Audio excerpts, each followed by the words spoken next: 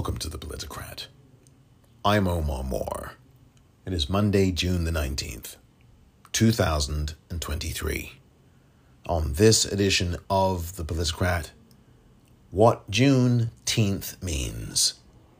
On this Juneteenth edition, a look at the history of Juneteenth and also some of the history that you need to know about Texas itself. All of that coming up next.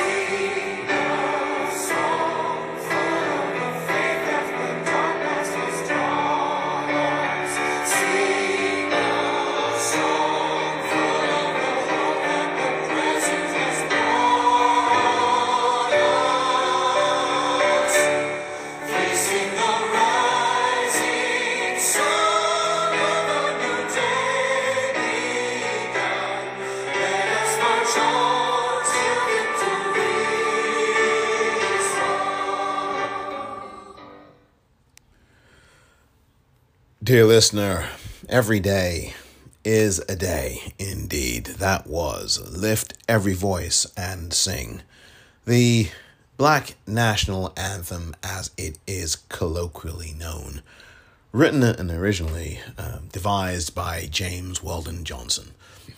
I want to welcome you here to this Juneteenth edition of the Politicrat Daily podcast, dear listener. Thank you so very much indeed for your listening ear on this Juneteenth. That's June 19th, 2023, or whenever you happen to be listening to this edition of the Politicrat Daily podcast. It's so wonderful to have you aboard here.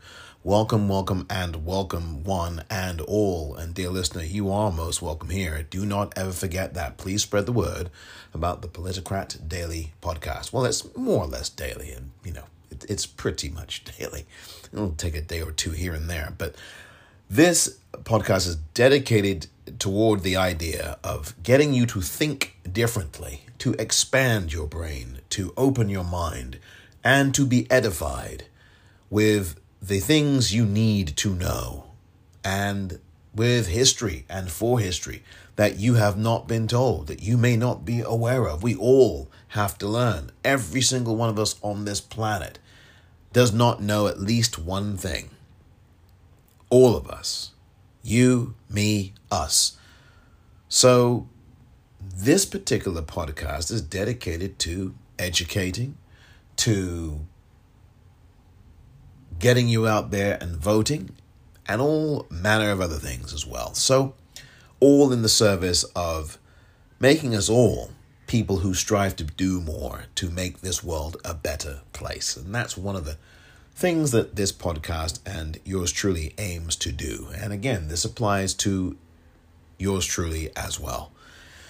So it is Juneteenth, and it's one of those days. Every day is a day, as I said, and life is not meant to be easy, dear listener. It is not. If this society has hoodwinked you, you need to ignore the messages, if you can, that are bombarded to you each and every day through Madison Avenue, if you're here in the United States or wherever you might be.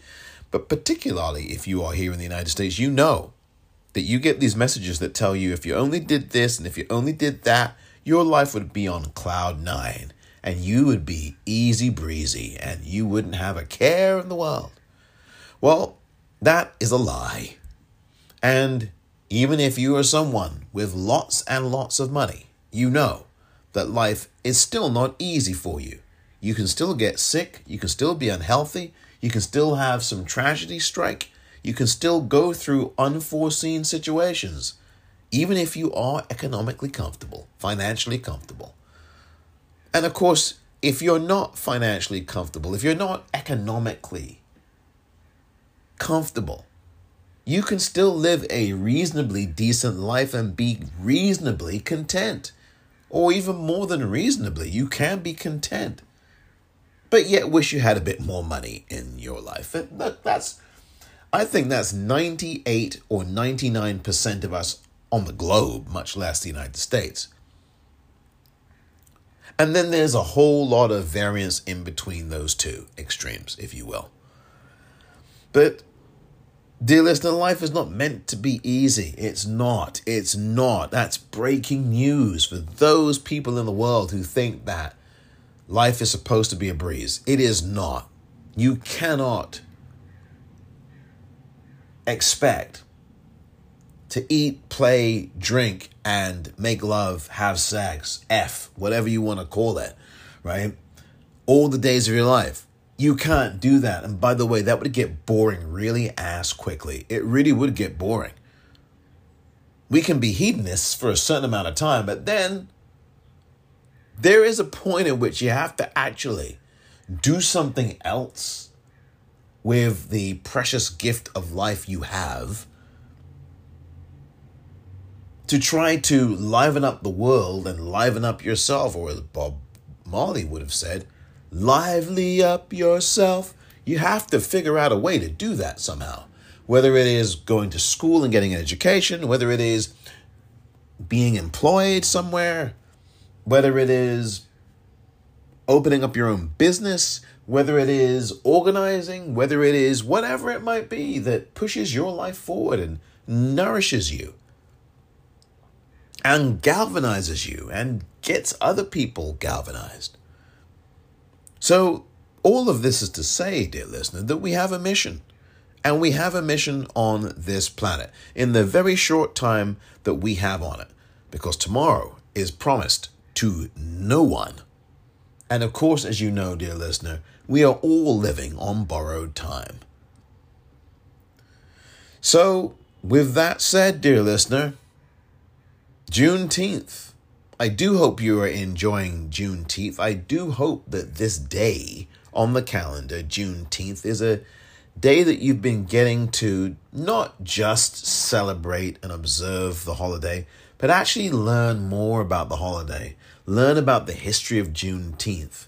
Because Juneteenth is something that is inextricably linked and tied to the very bedrock of this country and what it was founded on. It was founded on enslavement. It was founded on genocide. And those two original sins are incontrovertible.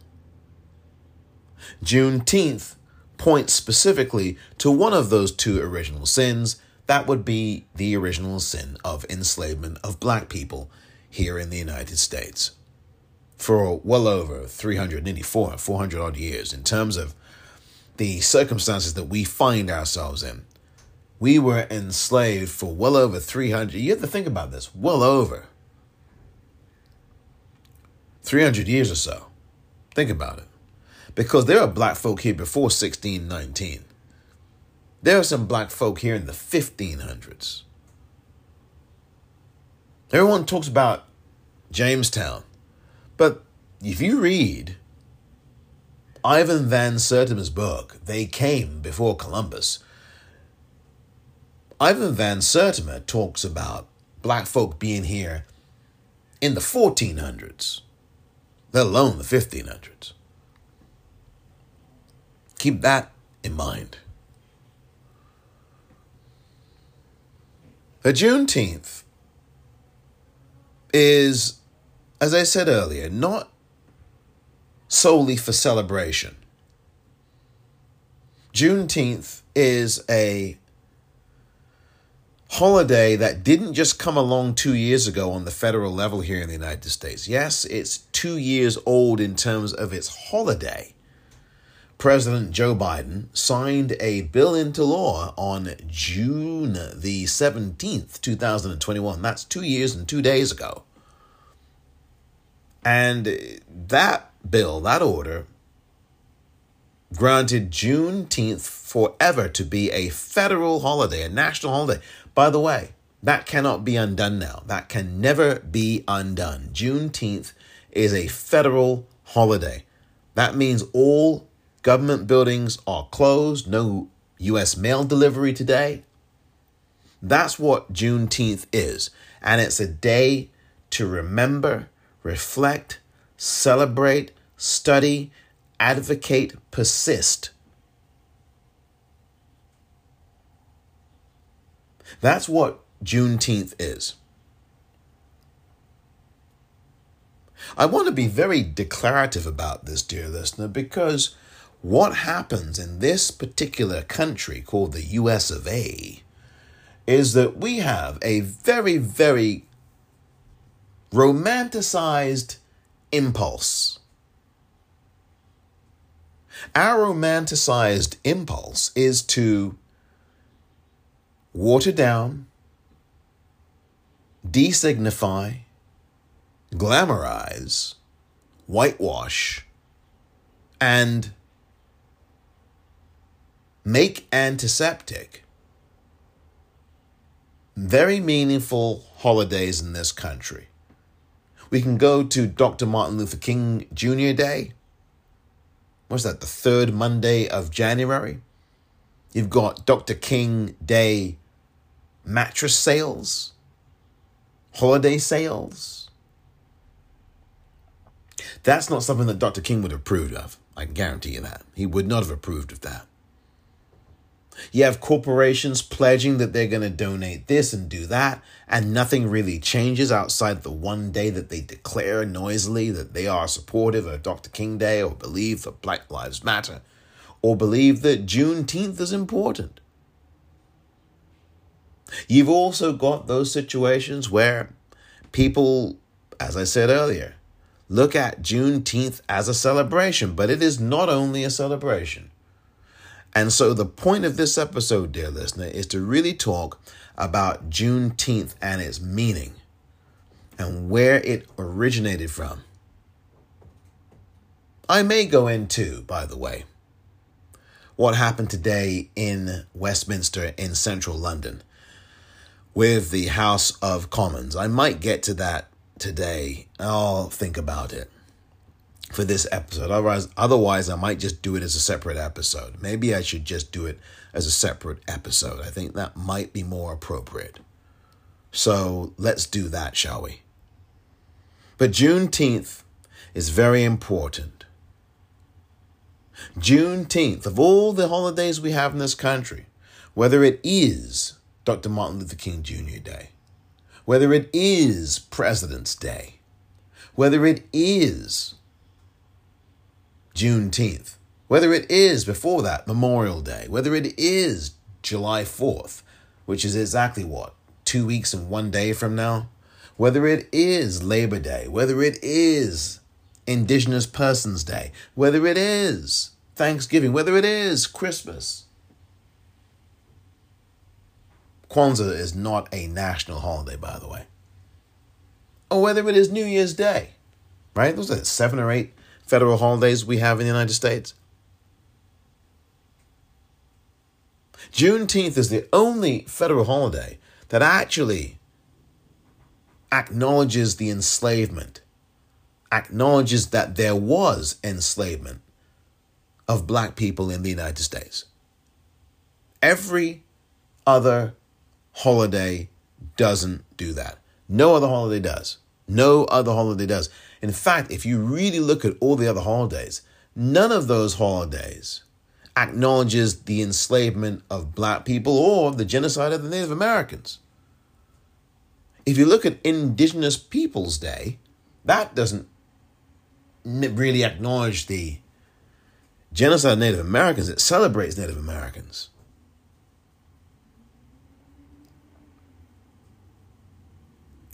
Juneteenth is a very important holiday. And Juneteenth, these days, the last year or two since President Biden signed into law the Juneteenth federal holiday, Juneteenth has been whitewashed. Juneteenth has been pushed down and pushed aside. Juneteenth has been diluted, dear listener. You have some schools in the south of this country talking about, oh, well, Juneteenth is a holiday for diversity. It's a diversity holiday. And it is freaking well not a diversity holiday. How many people were being enslaved in 1865? I didn't see any white folk being enslaved. I didn't see any Latinos being enslaved in the United States at that time. Did you? I didn't see any white women being enslaved in the United States. Did you? White men, did you see that? Were they being enslaved in 1862 and 1762 and 1560 or 1660? No. And in 1865, and I'll get to the history of Juneteenth in a few minutes. In 1865, I'm not aware that there were any white persons, white men, white folk being enslaved. I don't think so. No, because it didn't happen. Didn't happen. He may have had some indentured servants. That is not the same as enslavement and hundreds of years of it. Not the same.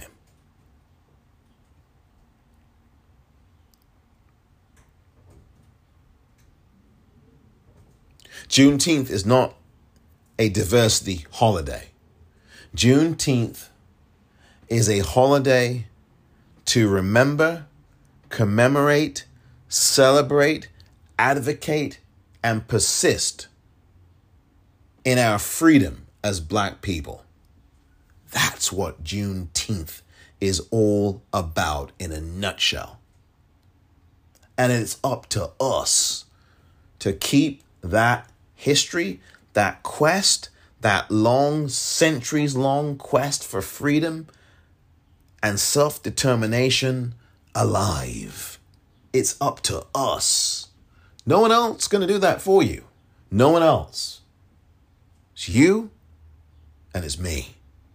It's you, me, us.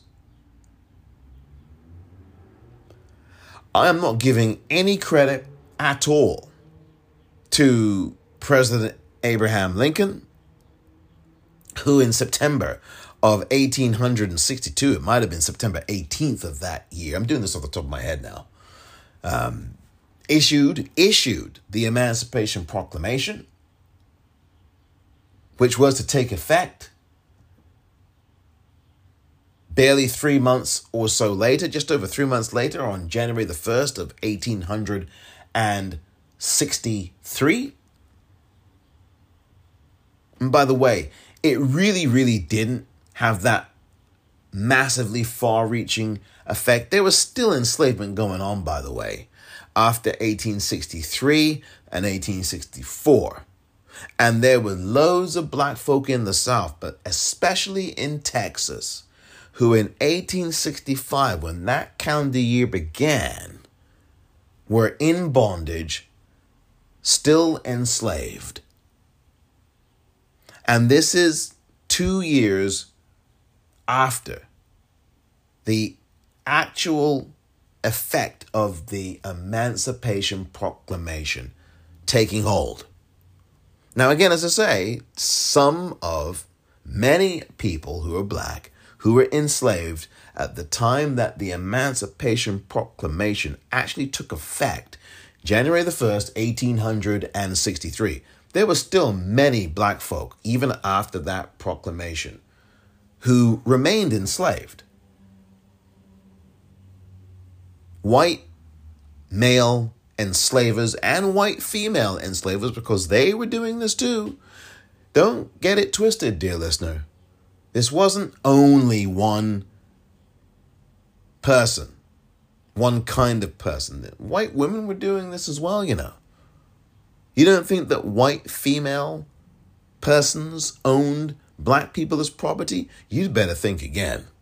You better think again.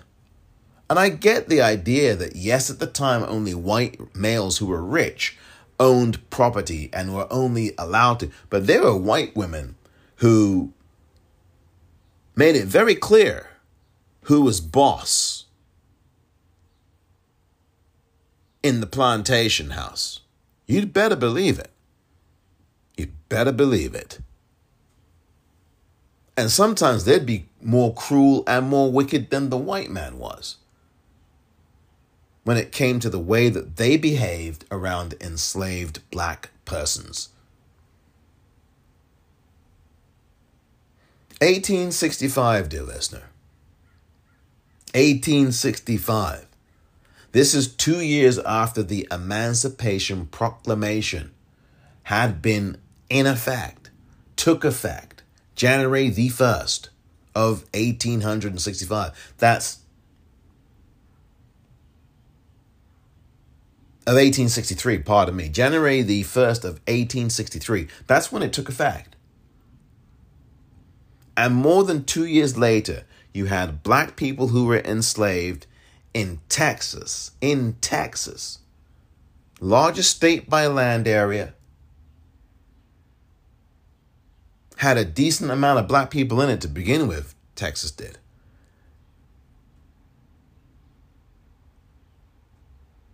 You have to think about something, dear listener. Texas used to be part of Mexico.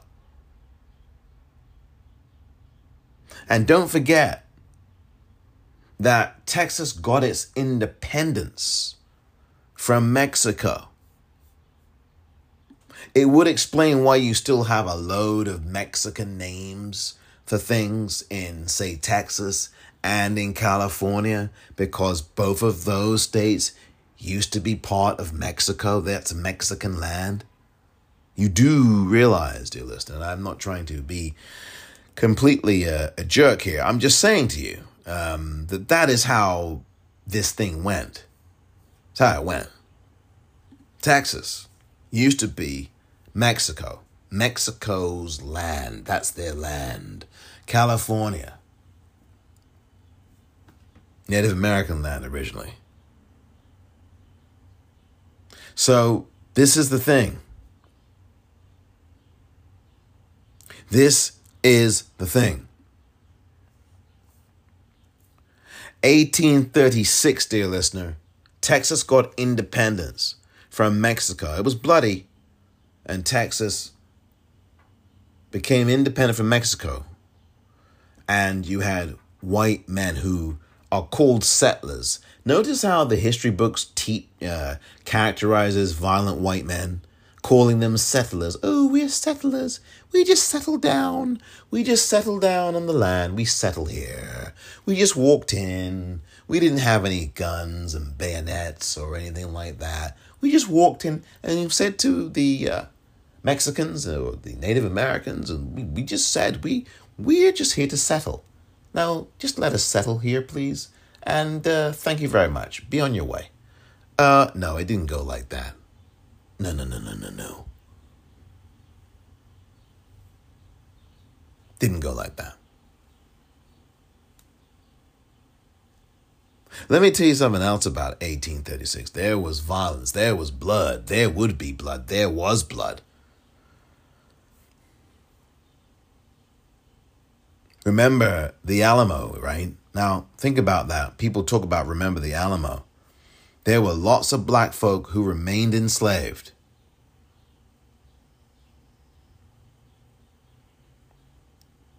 Right? Black folk were enslaved. Remember the Alamo. And people are talking like they know what that is. That was at the heart of the Alamo fight. So I want to just give you some background here, dear listeners, before we even get to 1865 in Galveston, Texas. All the while that the Mexicans and these white people were fighting each other, there were black folk enslaved. You have to keep that focus in your mind. You have to keep that in your mind.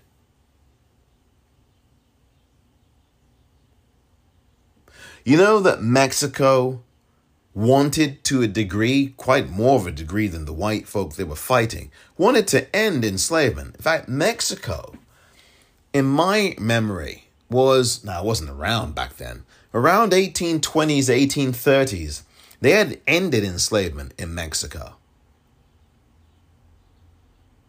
And these white folk, why are we ending it? And, that's the thought. That was the thought.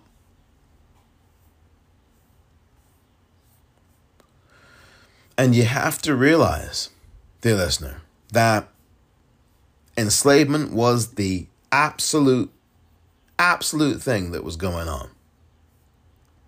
Absolute. There is no question. No question. No question whatsoever. They fought at the Alamo, did these white men in Texas, to enslave black folk. That's what the Alamo was about. It wasn't about anything else, mate. It wasn't. Remember the Alamo? Really? Could you imagine? I actually think I saw someone who was black on TV many years ago shouting, "Remember the Alamo." I think it was the NBA Finals or something, and it was the San Antonio Spurs against the Miami Heat, and they had this crowd shot. This was years ago now. So back in the early, maybe 2012 or so. I think that was one of the two times that San Antonio and Miami played each other in the NBA Finals. I think it was one or two or maybe even three. I think they played each other twice, or maybe even more than that, in the NBA Finals. And there was a crowd shot. And I heard that there was some black guy, wearing a San Antonio Spurs shirt. And he was shouting, if I remember correctly, "Remember the Alamo, the Alamo." Because the San Antonio Spurs, I'm talking about the NBA here, used to play in the Alamo Dome. And the Alamo Dome was named after, you guessed it, the Alamo. And so you had I couldn't believe my eyes. Some black guy going, "Oh, remember the Alamo." And did this... See what happens when you don't know your history? As I said earlier, everyone on this planet doesn't know at least one thing, right? Everyone on this planet, there's something that we do not know in the world. But when you're shouting out, "Remember the Alamo," you are now displaying your ignorance. It's one thing to be ignorant. It's one thing to be ignorant. But to display your ignorance is quite another thing altogether. And so when this brother's on the TV and there's a quick crash shot, he's like, "Remember the Alamo." Dude, bro, you have to understand something, mate. The Alamo was about fighting for white folk. It was fighting to keep and make sure that enslavement happened. That's what it was. It was, we want to be able to enslave black people. That's what that fight was about.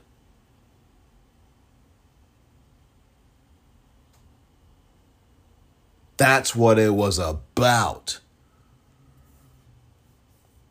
And people in this country have turned that into some heroic thing. Movies made about it. Friggin' John friggin' Wayne. I mean, movies mythologizing this bullcrap, a complete lie that somehow there was some heroism in fighting to enslave black folk at the friggin' Alamo, which is located in San Antonio. And so you're sitting there going, Man, some people just do not know their history. And it's not to be arrogant that you know it and they don't. That's not the focus here. No. What I'm saying here is this, dear listener. You really do have to understand that when you are talking about getting wise, you can't be shouting out, remember the Alamo, when the Alamo was all about the enslavement, fighting to enslave black people. That's what that was all about, that fight at the Alamo. The Mexicans prevailed, and then, of course, eventually, with enough violence and bloodshed, these so-called white settlers, invaders, through violence got independence for Texas from the Mexicans. There was also, by the way, the Mexican-American War. That was a thing too. And that was a turbulent fight because it spanned really either side of 1836. From around 1828 right through to maybe 1848, 1842, 1840, around there. And in the middle of that was 1836, when there was a formal declaration of independence by the violent white men who said, yeah, Texas is independent. Roar. I just want to set the scene for you, dear listener, about where Texas's origin was before we even get to 1865, Galveston, Texas. Because right now, that's what you need to be aware of, is that this did not happen in a vacuum, and the fight for freedom is eternal.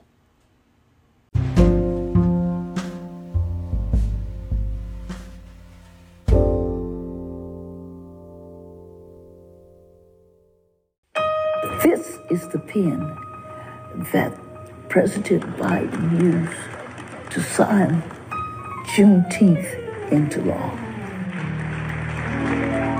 And from the pulpit of Ebenezer, from the bridge of Selma, in front of the graduating class at Howard, we've prayed, we've marched, we've celebrated. Folks, my message on these occasions and on this Juneteenth day is we got to go forward. We have to move forward together. When we choose to protect the freedoms we all deserve, when they are attacked, that's when we cannot remain silent. Silence is complicity. To heal the wounds of division so racism no longer tears us apart, we have to choose to be believers in a dream, doers of the world. Juneteenth, as a federal holiday, is meant to breathe a new life in the very essence of America. To make sure all Americans feel the power of this day and the progress we can make as a country. To choose love over hate, unity over disunion, and progress over retreat. Choosing to remember history, not erase it. It's a reminder that the promise of America is we all are created equal in the image of God, and we deserve to be treated equally throughout our entire lives.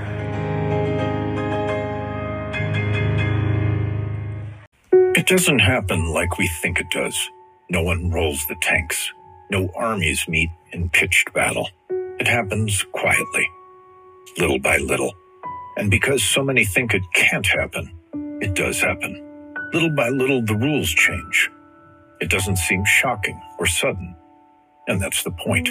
Fewer places to vote, longer lines. Don't worry, they say. We're just improving the system. They hope we won't notice the rules are changing because they lost the last election. They hope we just won't care enough to stop them.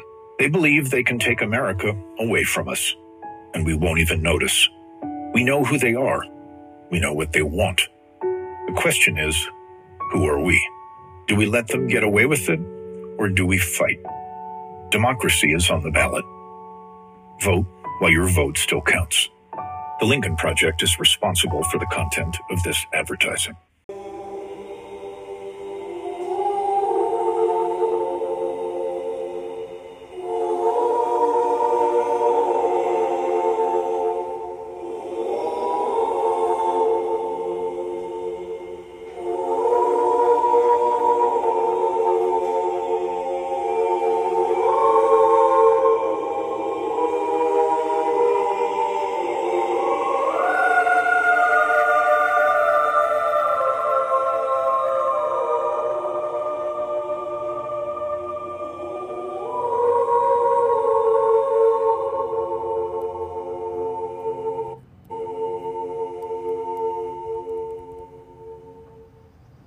Dear listener, welcome back. And it is indeed Juneteenth. And I talked a bit about the Alamo and about Texas and how it came to get independence and how the Alamo, and remember the Alamo is a bunch of bullcrap, and any black person especially who is caught saying that needs to really have their mouth washed out with soap.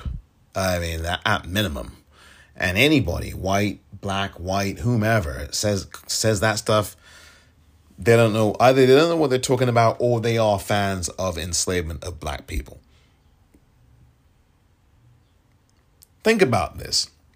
You had white people in Texas they're immigrants to Texas because it's not their land. It's actually Mexican land, but, Spanish Mexican land. Because when you think about it, don't forget, there was a Mexican war, Spain and Mexico got into it too, right? So you have to understand, Mexico, and I said 1820s or 1830s, it's actually 1832, that Mexico said, that's it, no more enslavement here. No more. No more, no more, no more, no more. No more. 1832, slavery was over. As far as, where the Mexican government was concerned. Mexico ended slavery in 1832. But you know what? You had white immigrants saying, white male immigrants, oh no, you can't do that. We need to enslave black people. And that's what the fight was about, as I said earlier, in the first block. There is a constant here, dear listener, that you will maybe already have picked up. The enslavement and subjugation of black people was always the heart of all of these fights and wars, always at the center of them in the United States. Always, always, always. And this is the kind of stuff that, Ron the fascist doesn't want to tell you if you're in Florida. This governor in Mississippi don't want to tell you. That governor in Oklahoma doesn't want to tell you. That governor in Alabama doesn't want to tell you. This governor in Texas doesn't want to tell you.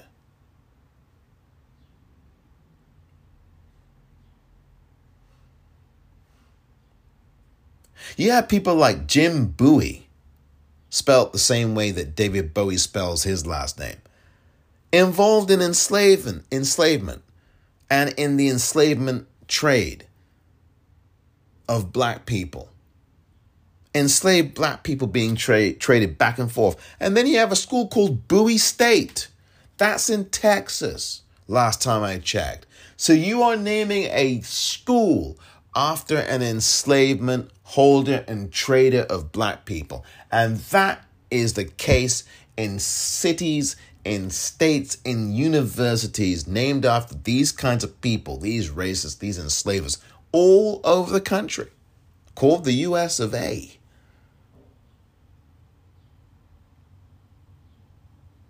I'm telling you, the heart of these fights, these wars, were about maintaining the enslavement of black people. You had Texas whites who were going, no, you can't do that. And the Mexican government, who owned Texas because it was their land, right, was, no, we're ending slavery here. 1832, that's it. That's it. But the white people going, no, you can't do that. You can't end enslavement of black folk. We want that to happen. We want it to go on. And that's what the fight was about. I know I'm making it really, really clear again.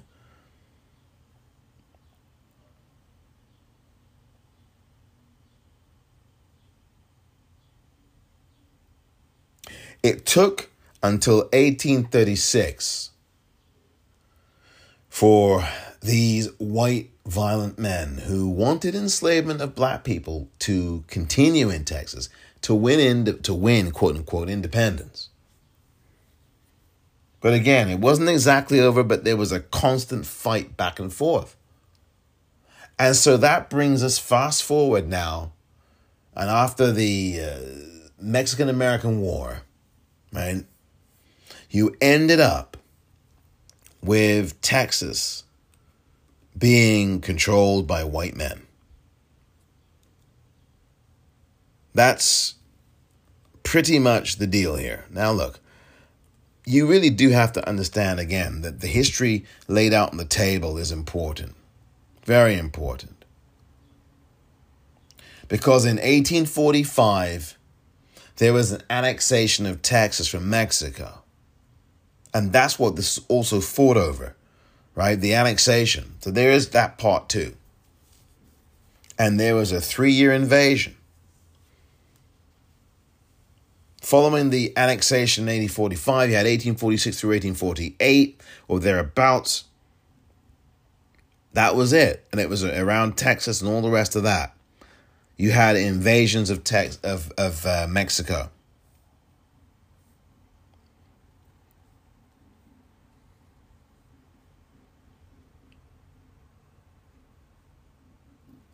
So, again, this is in the run-up to 1865 in Texas.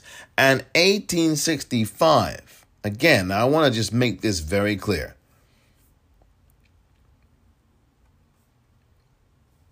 In 1865, we got to Galveston. And you do know, obviously, that in the Mexican White American War, it was the white Americans who prevailed.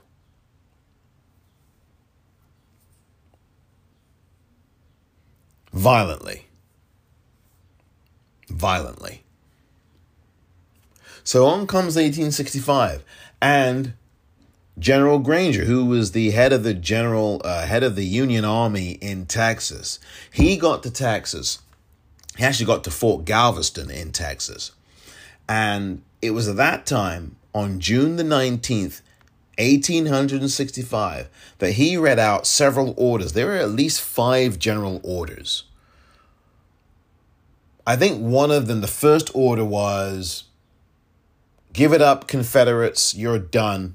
You've lost, go home, go F off, right? That's pretty much it. Because if you look back, again, I know I'm jumping around a bit here, dear listener, and thank you for your indulgence with me here as I lay this out, because I just think it's really important to lay this out. If you look back just about 2 months prior to General Granger getting to Galveston with those general orders. Order number 1 was basically, Confederates, the jig is up, you lost, get the F out of here, or we'll root your asses out. 2 months before General Granger came to Galveston, Texas, Robert E. Lee, the Confederate general, surrendered. You do know that. Surrendered in Virginia. April of 1865, April 9th to be precise. So just 2 months before, his surrender was pretty much the end of the Civil War anyway. That was fought from 1861 through 1865's 4-year war. Still the bloodiest war ever fought on U.S. soil, by the way. And over 600,000 people were killed. I really want to bring this history to you, dear listeners, so that you know. And again, the Civil War was fought over enslavement of black people. That's what it was about. It was about enslavement. It wasn't about the Union, the country. It was about enslavement of black people. That's what that war was for. I said before, these big wars, they were fought over the enslavement of black people. That's what it was fought over. Just like the Alamo, just like these other wars, fought over the enslavement of black people. These wars specifically that I'm talking about. Robert E. Lee surrenders in 1865, April of 1865. right?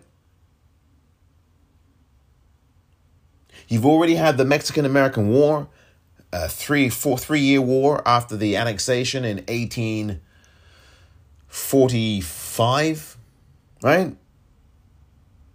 So you had a 3-year war after that, 46 through 48. The white Americans won that war violently, bloody, bloodthirsty. Held on to Texas. Texas declared its independence in 1836, but again, it was not settled, really unsettled. The independence wasn't really ultimately decided until after that annexation and that bloody war between the Mexicans and the white Americans. And so now, General Granger comes to Galveston, Texas on June the 19th, 1865, nearly 2.5 full years after the Emancipation Proclamation that Lincoln signed, took effect. And, dear listener,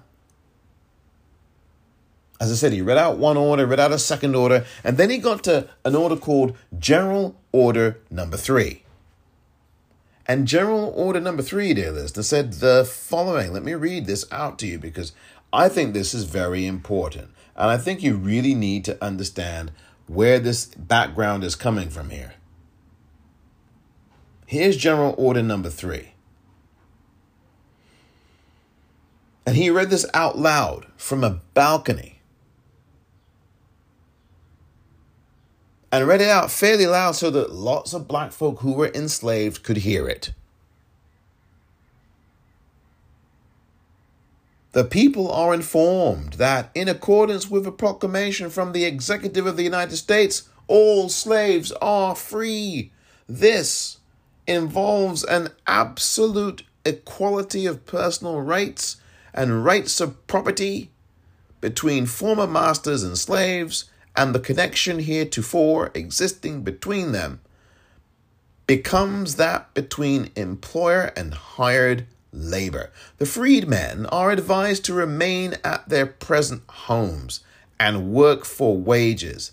They are informed that they will not be allowed to collect at military posts and that they will not be supported in idleness either there or elsewhere, by order of Major General Granger.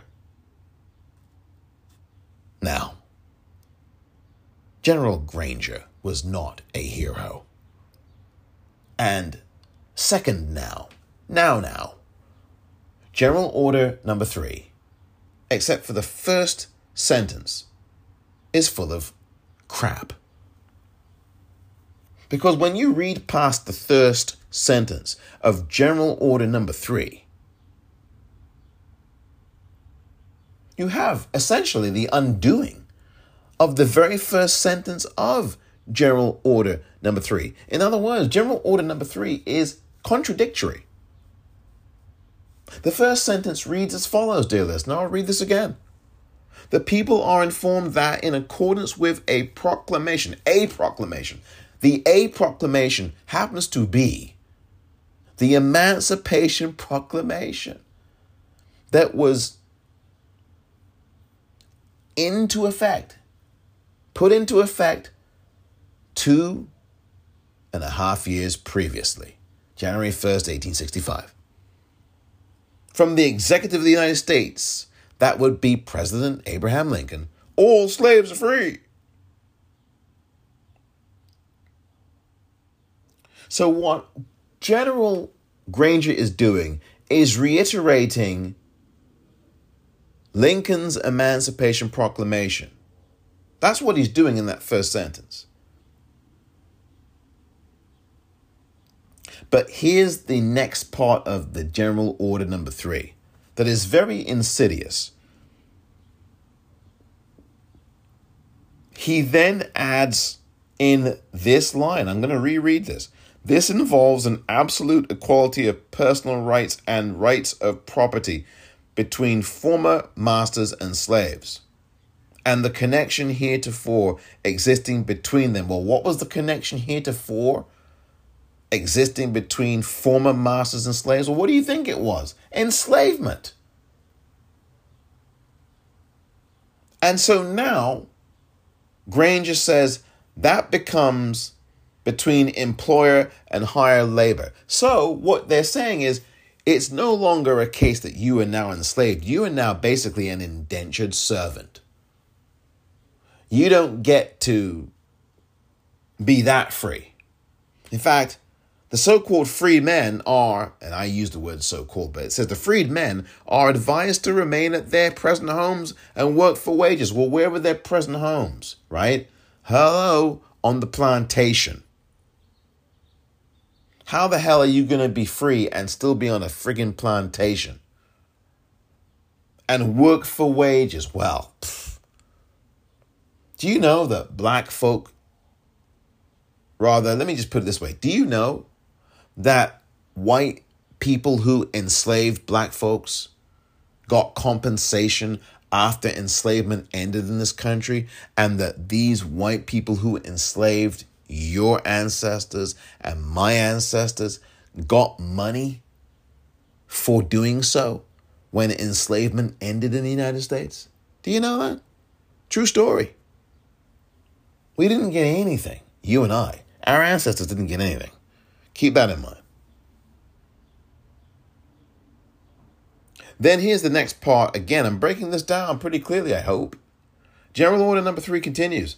They, the freedmen, right, are informed that they will not be allowed to collect at military posts. Well, if you are a freed man and you are being told that you will not be allowed to collect at military posts, that means you're not free. You're not free at all. Meaning you can't pick up a gun, you can't do anything like that. So you're not free at all. And, continues General Order number 3, that they will not be supported in idleness either there or elsewhere. In other words, you're not free. Your ass has to continue to work. You can't dictate the terms of your freedom. That's what this whole General Order number 3 is. And I really caution people not to be celebrating General Granger as some kind of hero. I think his name is George Granger. I forget. But I would caution you, dear listener, not to walk around here talking about General Granger like he's a freaking hero, because he ain't. He ain't. And that General Order number 3, hey, I mean, it's a freaking joke. It's really a joke. I mean, think about it now. How are you going to issue a General Order number 3 and the damn thing does not really it does not really free black people at all? It really doesn't.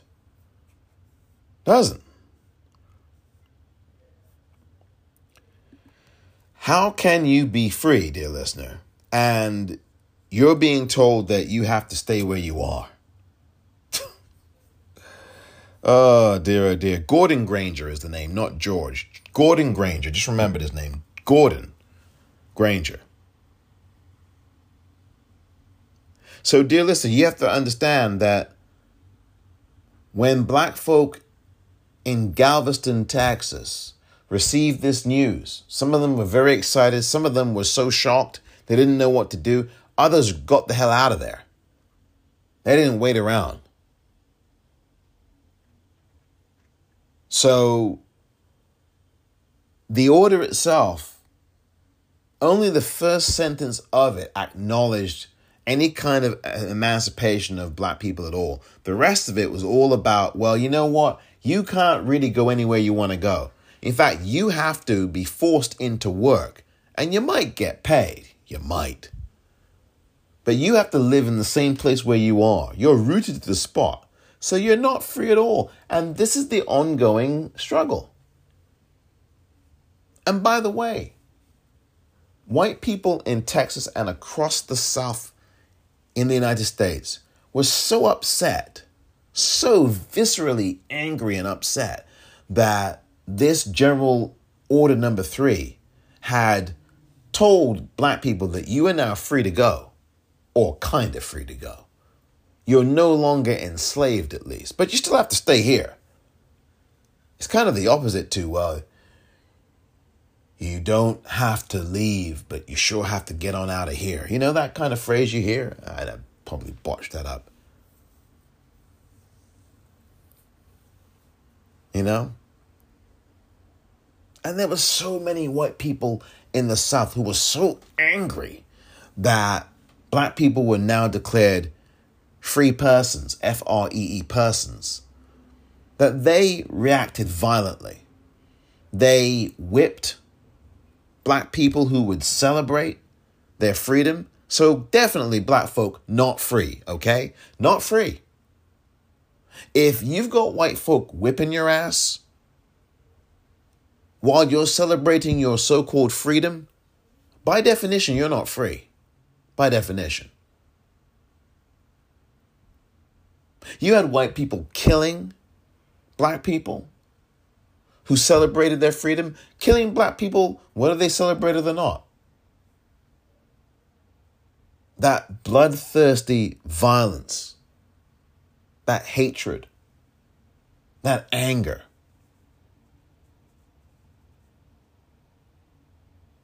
That continues today in a great many white people around the world. Angry, hateful toward black people who have not done anything to them, just minding their own business. And there's this hate and this twisted look in their faces. Their kids look at you in a hateful way. And you're looking down at the kid going, are you sure you're okay, kid? Which one of your parents told you or taught you to hate me? Oh, was it both of them?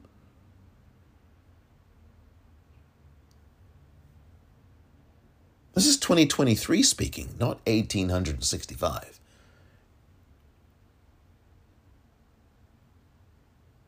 This is whatever time you're presently listening to this in speaking.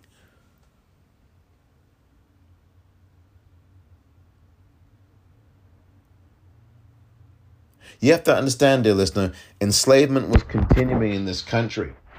Even after the General Order number 3, black folk were never truly free. Now, there were some black people, obviously, who were able to escape, get free. There was a great migration to the north.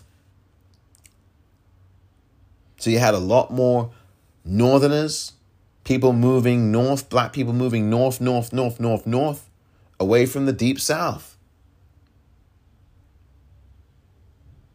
But you also had a lot of enslavement continuing on right up until the 1940s. Yes, I said it. There's a book about this. It's a book about this. I'm trying to remember the author's name. I think it's Douglas Blackman. He wrote a book about this, slavery in the United States. And he wrote this book, and it outlined instances of enslavement right up into the 1940s, even into the 1950s. It was called Slavery by Another Name. That's the name of the book.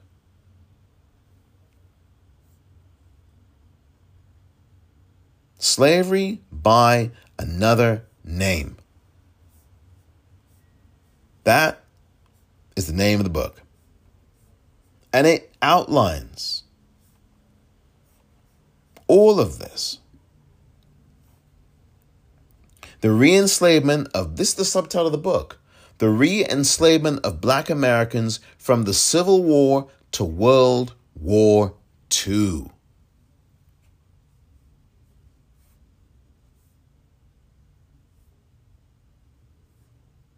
I keep telling you, dear listener, enslavement for black people never really ended in this country.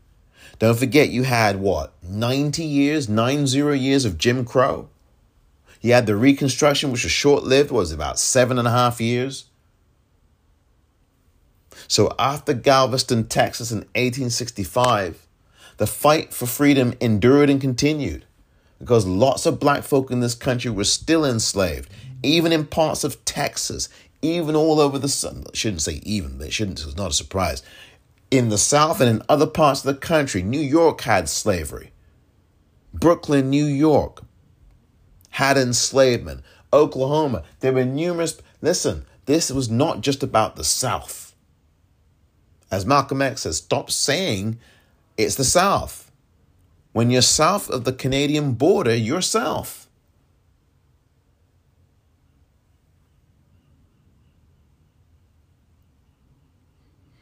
This quest for freedom did not stop with Juneteenth. It was a celebration. It was a furious fight back by black people against white violence. See, that part doesn't get told on this day. Black people were fighting for their freedom constantly after Juneteenth, even on the date of Juneteenth, even when that general order was read out. Black people kept fighting for their freedom and their liberation. And the people who are heroes here are black people, enslaved black people and freed black people. They're the heroes here.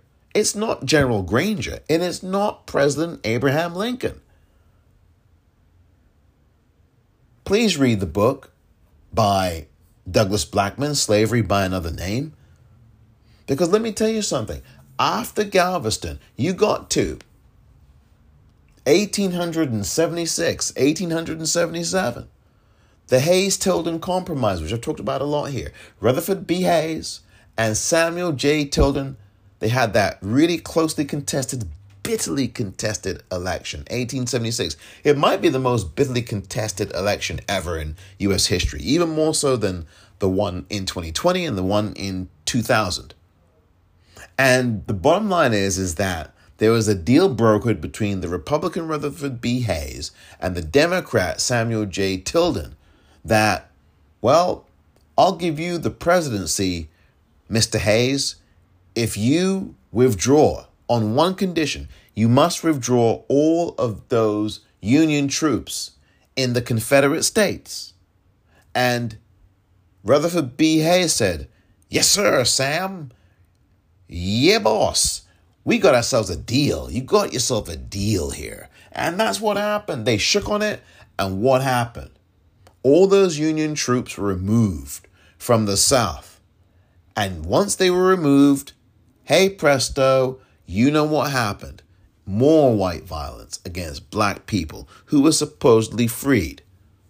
No Union troops to stop that from happening. And more black people were lynched and killed and executed all across the southern states. All across the states. Reconstruction was basically done for. And it was 7 years of Reconstruction. And it was done. It was finished. And then you had the massacres of black people, the black massacres all over the United States. All over the country. Hundreds of black people, hundreds of massacres of black people, and thousands of black people being killed since that 1876, 1877 compromise. That they didn't care about black people's safety or about black people's freedom. They cared about something politically expedient for them. And they cared about power. And Rutherford B. Hayes cared about power.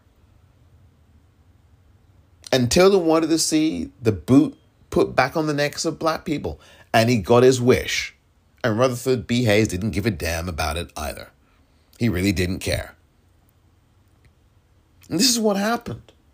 So, dear listener, by the time we get to the late 1800s and into the early 1900s, there's so many black people being killed and massacred. And it's not that we just sat there and allowed it. We fought back.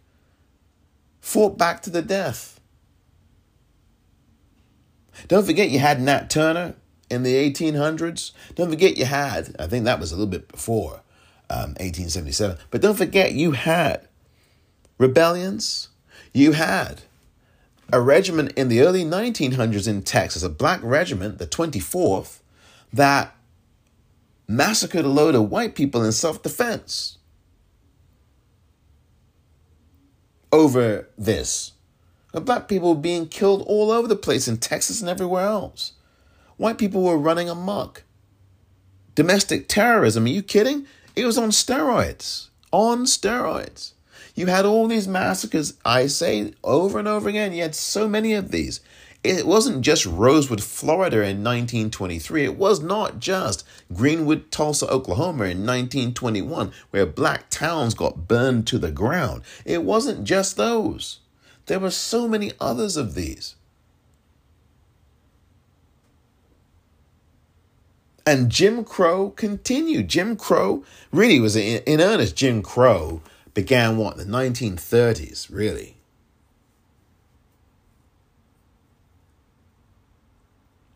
1930s, 1940s. Jim Crow.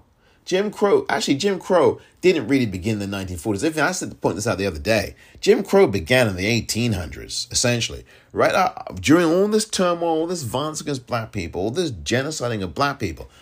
Jim Crow began basically around that 1850s, 1860s.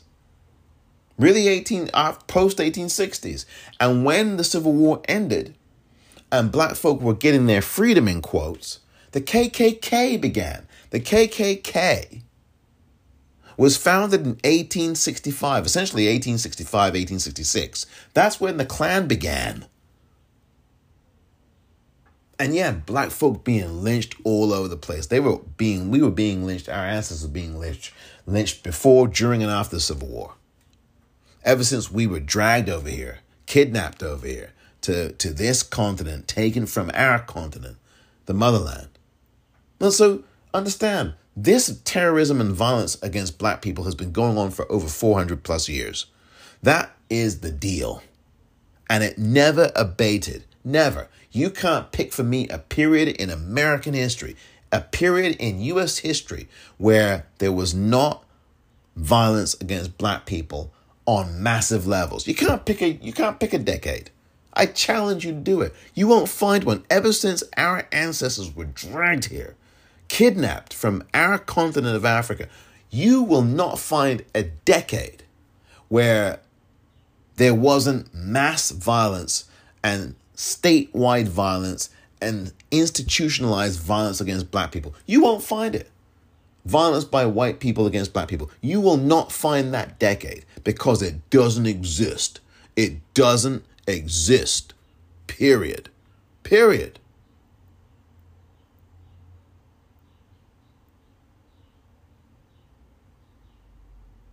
(1920s), I just told you about what happened in Rosewood, what happened in Greenwood. The violence of the 1930s, you had Klan increase its recruitment over a 25-year period with Birth of a Nation. That was at 1915. And then the recruitment into the Klan grew and more violence against black people persisted in Indianapolis, in Indiana as a state overall, and in various places. You had Woodrow Wilson, that racist piece of garbage president, that white racist piece of garbage, who showed Birth of a Nation in the White House. An avowed racist.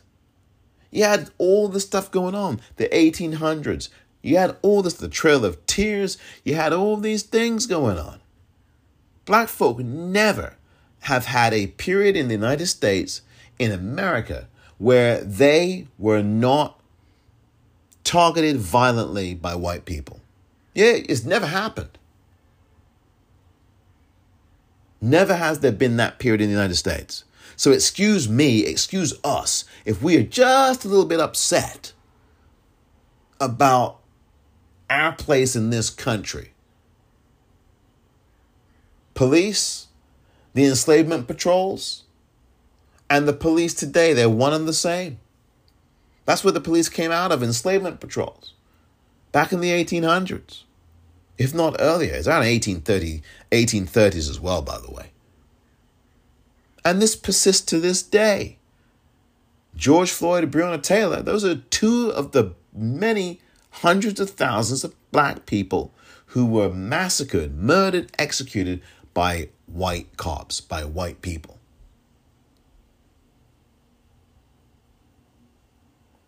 There were massacres of black folk all the time, public lynchings of black people all the time. And there were all kinds of people watching them. And this just drives me up the wall because people are so shocked these days, dear listener, about, oh my God, there was an Olympic gold medalist attending January 6, 2021. He was part of the terrorist attack.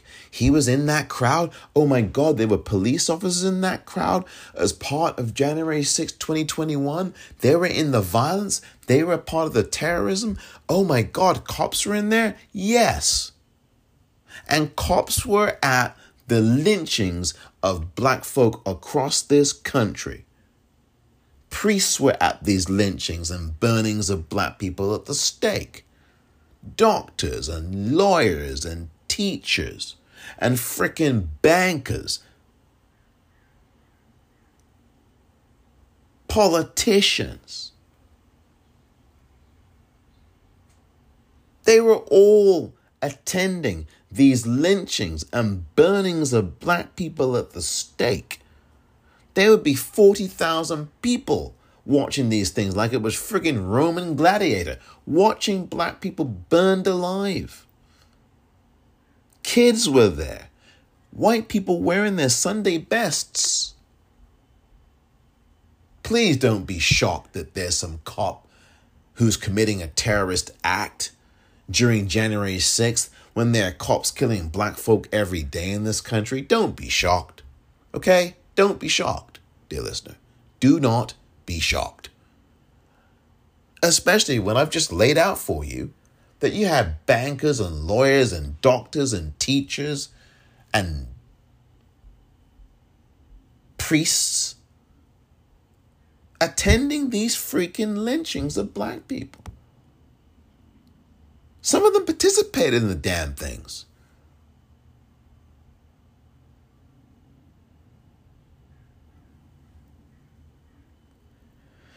We have so much to learn, dear listener. And if we don't learn this history about this country, about Juneteenth, and if we don't understand that this is not just a celebration of our freedom, it's the continuing fight for our freedom. It's the continuing fight for our own self-determination. And believe me, black folk are the heroes here. No one else is. No one else. We were the ones who got our own freedom because we fought and died for it. No one gave that to us. General Order Number 3 didn't give it to us. I've already laid that out for you. General Granger didn't give it to us, nor did President Abraham Lincoln. Oh, no. It was us. Whether you're talking about Harriet Tubman, whether you're talking about Frederick Douglass. Oh, yeah, I know, I get it. There were some white abolitionists, too. John Brown among them, who literally died for the cause. But I am saying here, dear listener, that it was black folk and black folk alone who were the ones who fought for our freedom and emancipation in this country. Us. And we are still fighting for our freedom. So Juneteenth is not all about celebration. Don't get me wrong. There were some black people who celebrated when General Gordon Granger issued General Order Number 3. In fact, he hadn't finished getting to the end of it yet. So there were probably some of those folks who did celebrate were too busy celebrating to actually realize that you really can't leave here. But you're free. Double speak. Make no mistake. Make no mistake, dear listener. We are the ones who fought for our freedom, and we're continuing to fight for it. It is a continuing journey across the ages. And don't let anyone ever tell you that Juneteenth was all about celebration.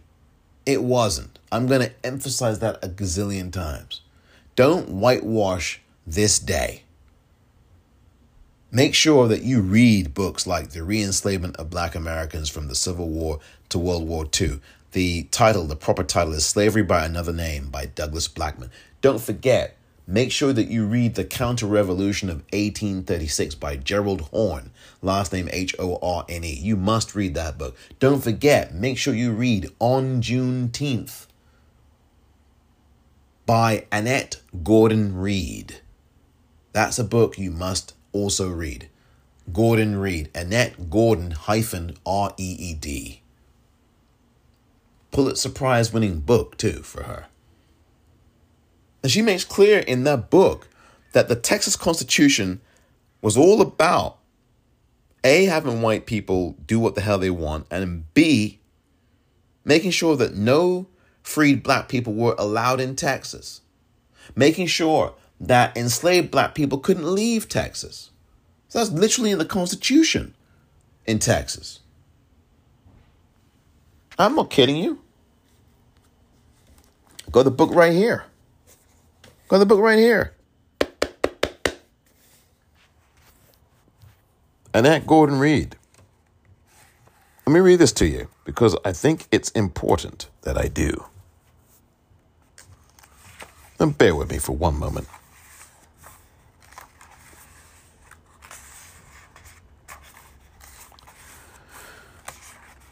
History, dear listener, is important. Page 105. The chapter, by the way, is called Remember the Alamo. This is in the Constitution here, dear listener, for Texas, okay? This is in the 1830s, 1836. Thereabouts.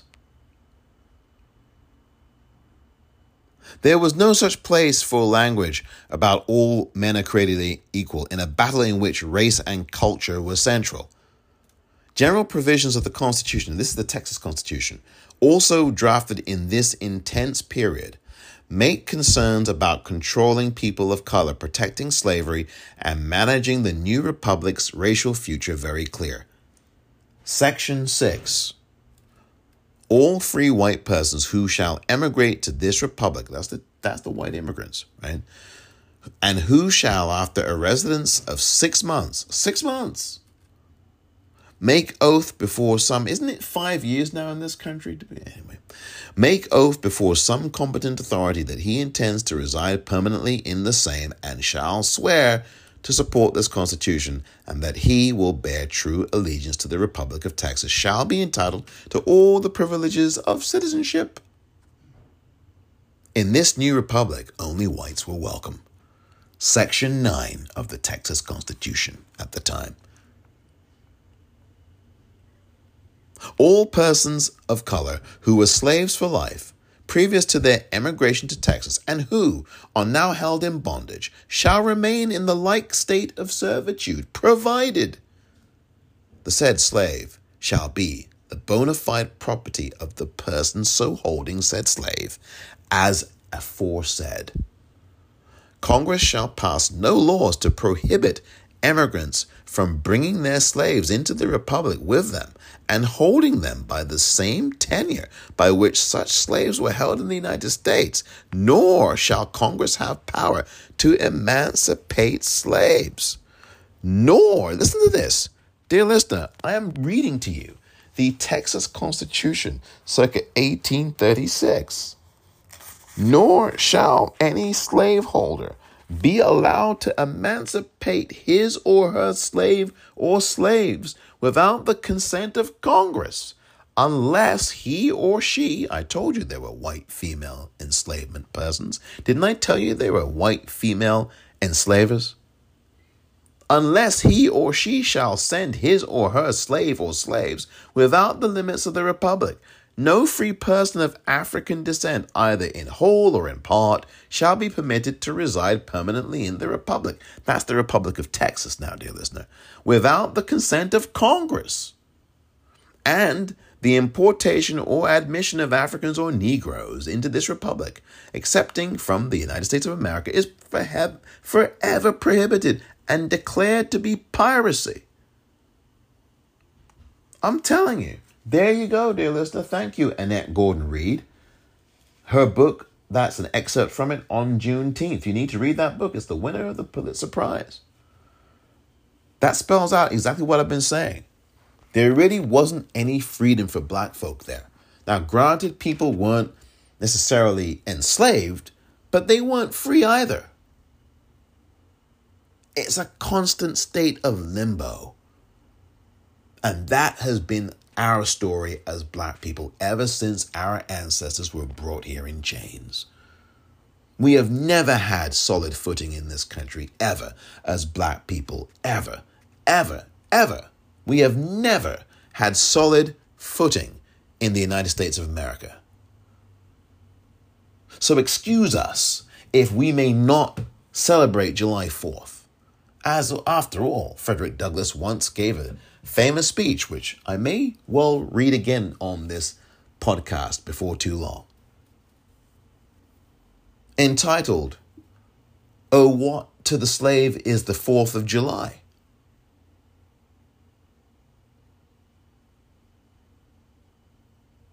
We have never been on solid ground in this country. Many of us are deeply conflicted about this country. Some of us aren't conflicted at all. We're very clear about what the country really is. And there are other people who are black who are also not conflicted. They are on the side of enthusiastic flag waving. It's a small percentage of people. You know, the ones that will, the few minor percentage that will actually vote for people like this piece of garbage. I'm telling you, dear listener, Juneteenth, yeah, there were some celebrations, but ultimately, Juneteenth was about our continuing quest for freedom. That's what it really was. And we continued to fight for it after General Granger's General Order Number 3. And we are continuing to fight to this very day. On this Juneteenth, learn, educate, reflect, persist, advocate. That is our charge. We must transform this country and make it a better place in which we as black people can live. That really will be our charge here now, especially in these times. And anyone else who wants to join that quest, please do the work in your communities to tell the people who hate black people that they have to knock it the hell off, or that you will drill some sense into them.